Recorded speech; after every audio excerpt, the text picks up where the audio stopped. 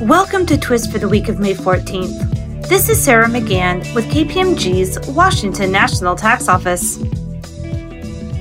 Legislation has been sent to the governor that adopts economic nexus standards for Hawaii general excise tax purposes.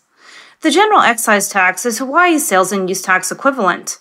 Under Senate Bill 2514, a person is considered to be engaging in business in Hawaii for purpose of the general excise tax law if in the current or immediately preceding calendar year, the person has $100,000 or more in gross income or 200 or more separate transactions from the sale of tangible personal property delivered into Hawaii, services used or consumed in Hawaii, or intangible property used in Hawaii.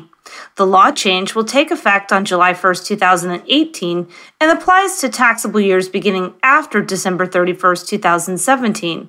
Please stay tuned to Twist for more Nexus updates.